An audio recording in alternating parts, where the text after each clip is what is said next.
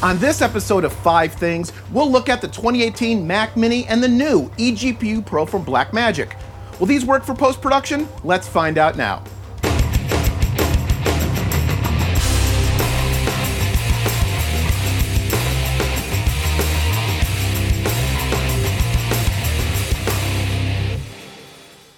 Hello and welcome to another episode of 5 Things, a web series dedicated to answering the 5 burning tech questions that you have about technologies and workflows in the media creation space, plus tech stuff I dig and how it's used. I'm still your host, Michael Kamas, and today we're checking out the 2018 Mac Mini from Apple and the eGPU Pro offering from Blackmagic and, well, Apple.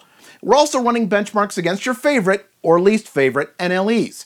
Final Cut 10, DaVinci Resolve, Adobe Premiere Pro, and Avid Media Composer. Let's get to it.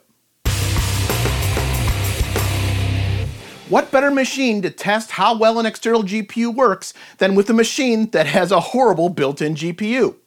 Yes, tech friends, the powerful top-of-the-line 2018 Mac Mini is built on Intel technology, which means there's a small GPU on the chip. While this GPU, the Intel UHD Graphics 630, isn't going to break any performance records, it does provide a user with a basic way to feed their screen without a third-party graphics card. The Mac Mini also rocks USB-C for Thunderbolt 3 access. It's this 40 gig connection that provides the bandwidth for an eGPU to shine. Slower I/O, like Thunderbolt 2 or even older connections, simply don't provide enough bandwidth to accommodate all that a modern GPU can provide. The new Mini provides 4 USB-C Thunderbolt 3 ports, enough for up to 2 eGPUs. I also dig the legacy USB 3 ports too, as we all have peripherals like keyboards and mice that still rock the legacy USB Type-A. Back to throughput, the 2018 Mac Mini also has an option for a 10 gig E copper connection. I know, many signify 10 gig E as a sign that it's for professionals. Quite frankly, 10 gig E is the new 1 gig E, so if you haven't been looking into it, now would be a good time. The Mini has many different options, from the entry-level i3 processor to the mid-range i5 to the i7 model that I tested with. The units can be configured with 4 or 6 cores, and speeds of up to 4.6 GHz in Turbo Boost mode. For RAM, the 2018 Mini supports up to 64 gig, although you may need to take it to an Apple store to get it installed. You can also build your system out with up to a 2 TB PCIe SSD. My testing unit was the 6-core i7 with 32 gigs of RAM. I ran some benchmarks on the Mini and compared the results with other Geekbench scores of other popular Apple machines. Here, we have a top-of-the-line 2013 Mac Pro and a maxed-out 2017 MacBook Pro, plus my Hackintosh build from a few episodes back. You can see that the 2018 Mac Mini is apparently no slouch when it comes to performance. Plus, it helps that the last Mac Pro is over 5 years old. Let that sink in for a moment.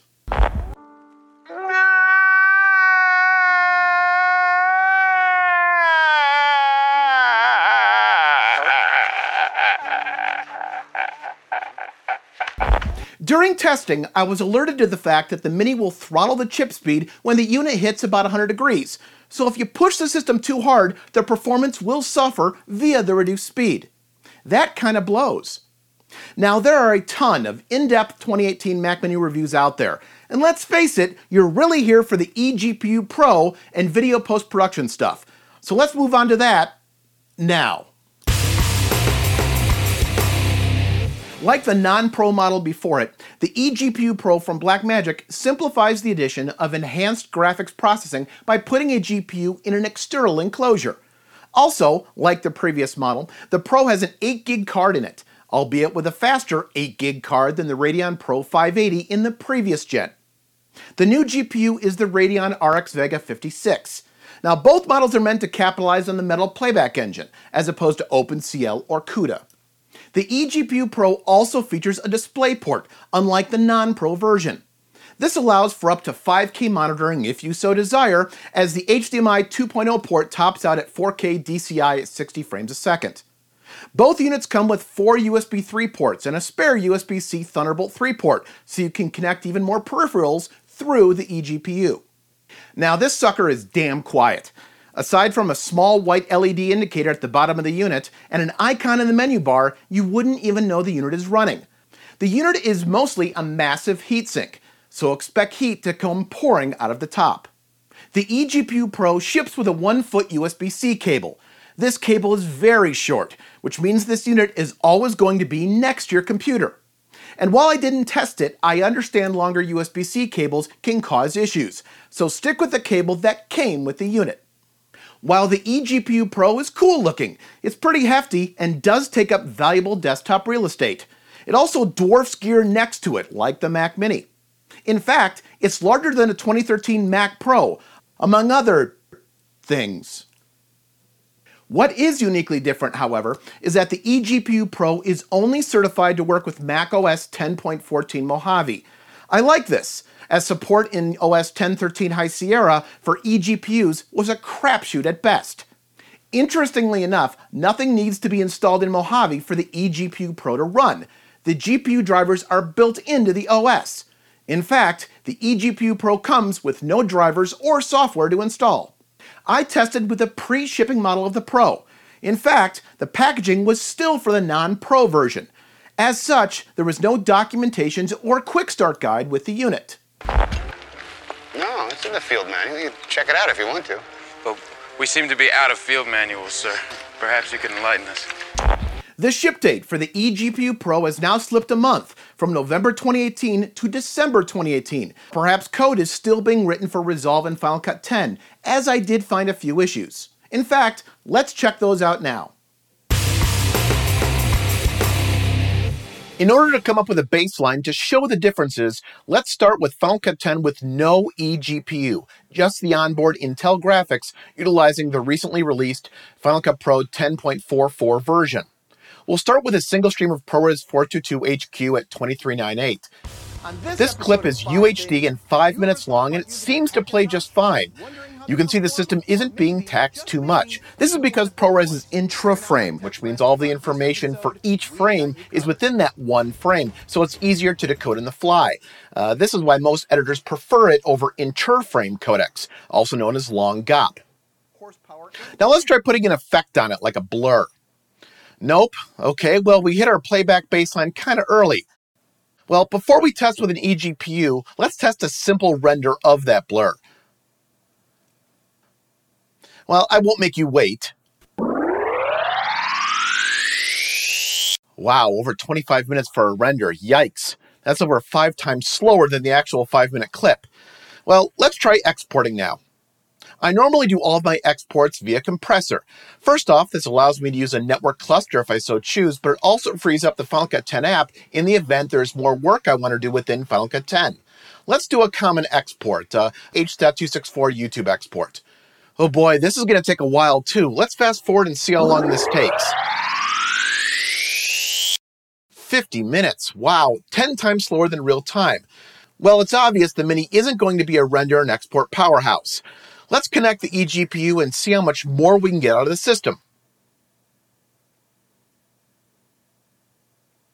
First, we set the app preference at the OS level for Prefer External GPU Usage. The activity monitor shows the eGPU is seen.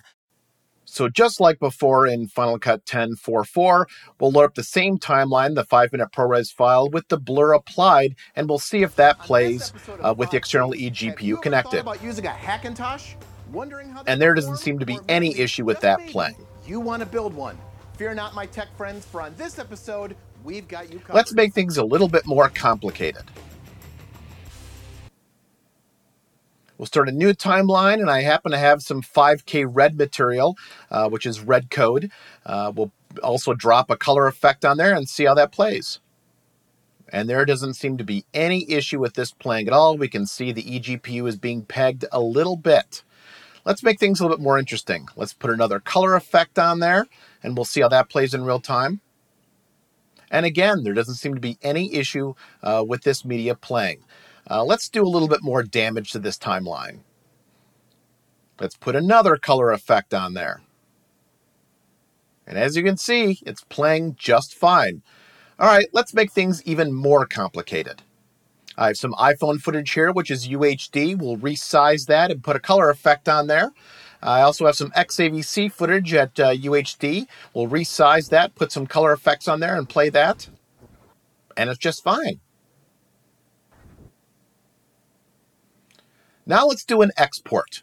And we'll send a compressor. But before that, we want to make sure that we've told compressor to actually use the external eGPU. So we'll do a get info on the app. We'll select prefer external GPU. And then we'll back in Final Cut 10, we'll do a send a compressor.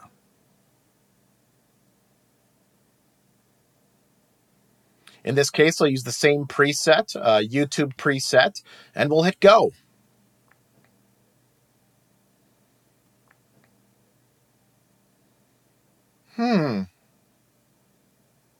That's not going very fast. And look, it's still using the internal GPU, not the eGPU, even though we told it to. What you didn't see here is that I rebooted and retried this with the same result. Score 1 for Final Cut 10, but not compressor.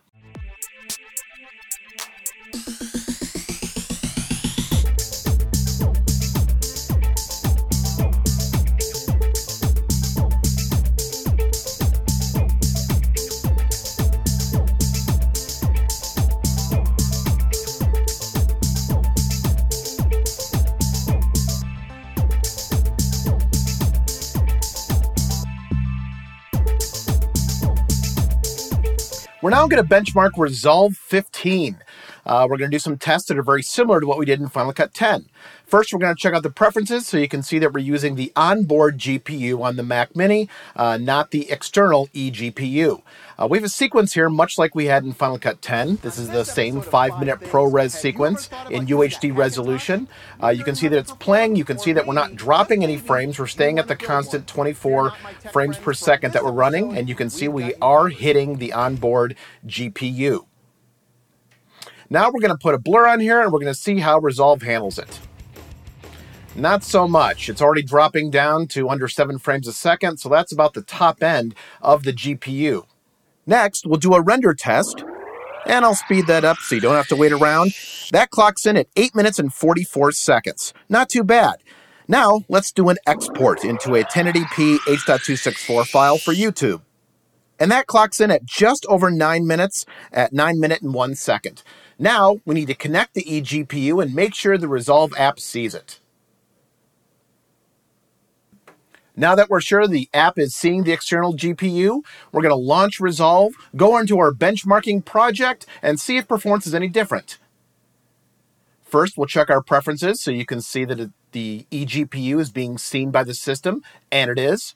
First thing we'll do is play back the same sequence we had before, the 5-minute ProRes file, and we'll see how that plays. On this episode of 5 Things, seems to be playing fine. I don't see any drop frames. Now, it's time to put on an effect.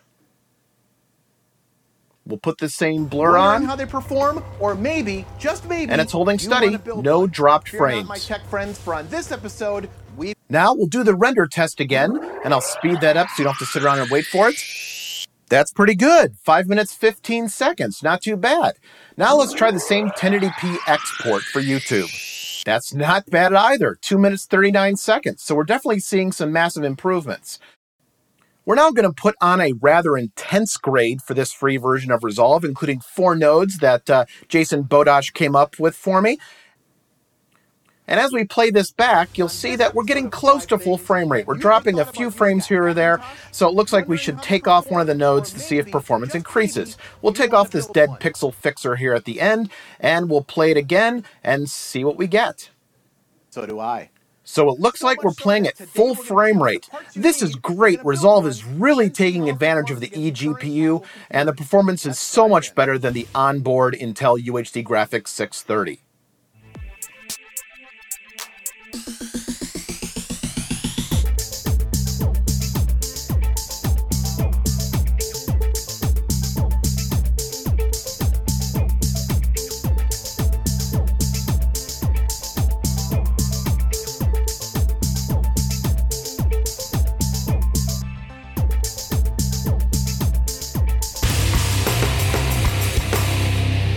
Since Adobe and Avid weren't part of the super special eGPU club with Apple and Blackmagic, how would these tools fare? Let's see, and we'll start with Adobe Premiere Pro. We're doing this test with Premiere Pro 2019, and we've got the same timeline we've had in the other NLEs. The 5-minute UHD ProRes sequence with the onboard GPU, and you'll see we're not dropping any frames, and we're playing back at full quality. So Premiere is utilizing the onboard GPU. Now it's time to put on an effect. We'll do a blur, and we'll see how Premiere plays. It looks pretty good. And if we also look, we're not dropping any frames and still at full frame rate. So it looks like we can beat up on this a little bit more than we had with some of the other systems. So let's throw on a LUT. Let's throw on a look and see how it looks. Let's hit play, and that's the baseline. You can see we're dropping frames pretty steadily at full quality. 52 frames actually. Let's try and drop down the quality to half and see if playback is any better. We've got you covered. And yeah, it looks like Adobe's eking through there. If I drop the playback down to half quality, we're still getting a green circle, so that means we're not dropping any frames. So that's pretty good utilization of the onboard GPU. Let's again do a render, and I'll fast forward past this so you don't have to wait. That took 13 minutes, 11 seconds, which isn't bad, but it's not great either. You know what? Let's try the export now. We'll use Adobe Media Encoder for the export using the 1080p YouTube preset. Again, I like using the external transcoders because then we get to keep working in Premiere if we wanted to. And I'll fast forward past this so you don't have to wait. Looks like the export comes in at just around 13 minutes, which isn't fantastic, but it's not great either. We're now going to connect our eGPU and see how we can get this bad boy to perform. Right now, I'm going to layer 2 tracks of ProRes video. I'm going to put LUTs on each of them. I'm also going to do a resize. And it looks like it's playing just fine. Let's try some other footage. Let's try some 4K iPhone footage. We'll do the same thing. 2 streams of video, both with LUTs and a resize. And it looks like the system can't handle it. So it looks like we're somewhere between 2 streams of ProRes and 2 streams of iPhone footage with effects. Now we're going to try and do the render into out. We'll do the render test, and again, I'll fast forward past it so you don't have to wait for it. And that's actually much faster, clocking in at 6.5 minutes. Now let's try the same 1080p export. It seems we're using the onboard graphics more than the external GPU, but we are getting this done faster. This came in a little bit over 9 minutes.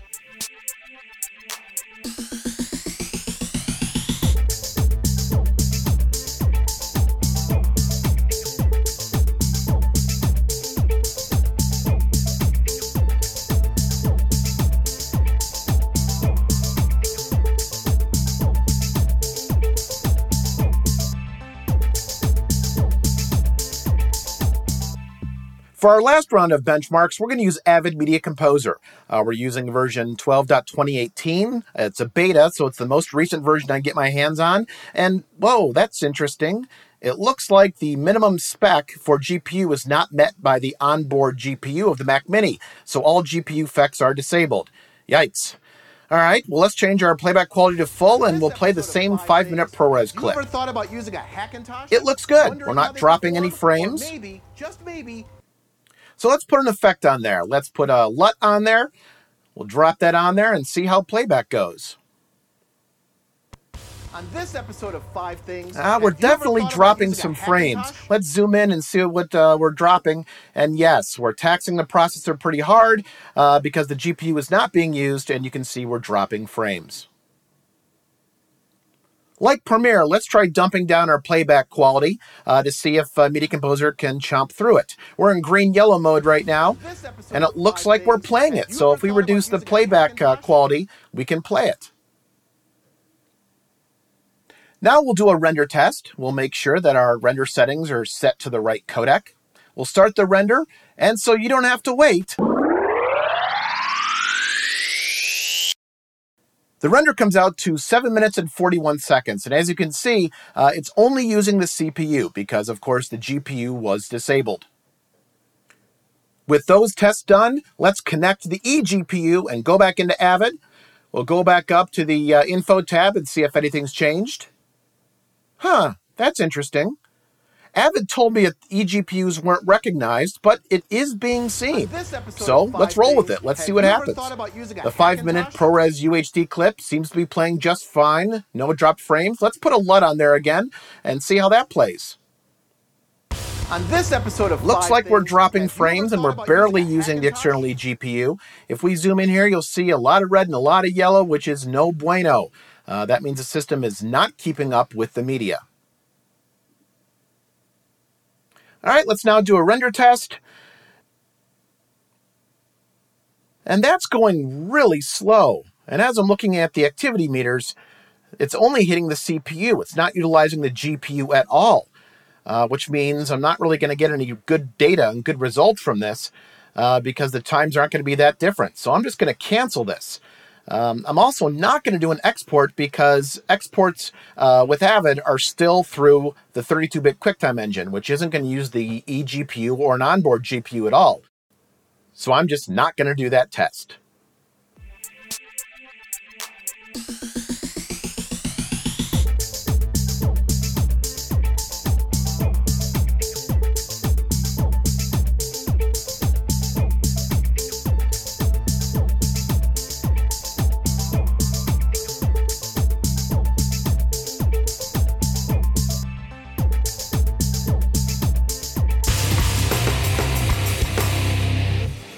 That's a lot of data to crunch.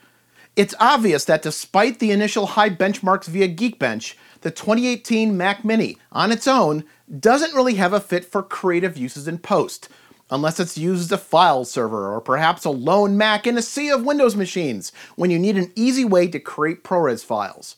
I concede that it may work for story producers or predators, but I find that it's never good practice to hit the upper limits of a new machine from day one.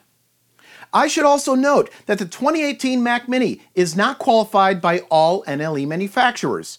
Avid hasn't qualified it as of now, and it doesn't meet the minimum specs that Adobe publishes. The DaVinci Resolve manual for Blackmagic calls out specifically that the Mini should not be used. Apple's requirements for Final Cut 10, on the other hand, are barely met by the Mini's specs. Personally, I'd save the $2,000 this machine cost and put that towards an iMac or an iMac Pro, or maybe, just maybe, the highly anticipated 2019 Mac Pro. But I'm a big fan of money. I like it. I use it. I have a little. I keep it in a jar on top of my refrigerator. I'd like to put more in that jar. That's where you come in. Now, as for the eGPU, it's important to remember that all of this is new. This was essentially a science experiment. Mojave, as of this episode, is only at 10.14.1. Apple, one of the partners in this eGPU collaboration, still doesn't have all of the bugs worked out, as Compressor doesn't appear to even use it. That being said, speed increases in Final Cut 10 and Resolve are undeniable, and certainly showcase the speed that a good GPU can bring to the post table. Adobe, while not part of the Apple and Blackmagic eGPU soiree, also show speed benefits out of the box, and that's before Adobe has done any optimization for it. That's pretty impressive. Avid, on the other hand, has never been a GPU powerhouse. My tests only really show that Avid has some serious engineering to do to incorporate eGPUs into future releases. Now, if this eGPU Pro solution could breathe life into an old system, I might be more inclined to suggest it. However, the fact that you need a relatively recent Thunderbolt 3 enabled machine makes that old system label inappropriate. Now, you can roll your own eGPU by using a third-party external chassis and compatible graphics cards. They can be parted out and purchased for under $800 on the street, $400 cheaper than the eGPU Pro. And while I don't expect an all-in-one solution to be the same cost as a DIY, a $400 delta is too big of a chunk to ignore. The only real time I can suggest a solution like this is for folks who edit on a MacBook or MacBook Pro. Those road warriors who are on the go and editing but need to come back home at some point and do some serious heavy lifting. But is that market large enough? Gaming and other GPU-enabled applications have a much wider reach than the post community. Regardless, I'm excited to see if in 12 to 18 months NLEs have been able to start utilizing eGPUs better than they do from day one. Have more eGPU Pro and Mac Mini questions other than just these 5? Ask me in the comments section also. Please subscribe and share this tech goodness with the rest of your techie friends. Until the next episode, learn more, do more. Thanks for watching.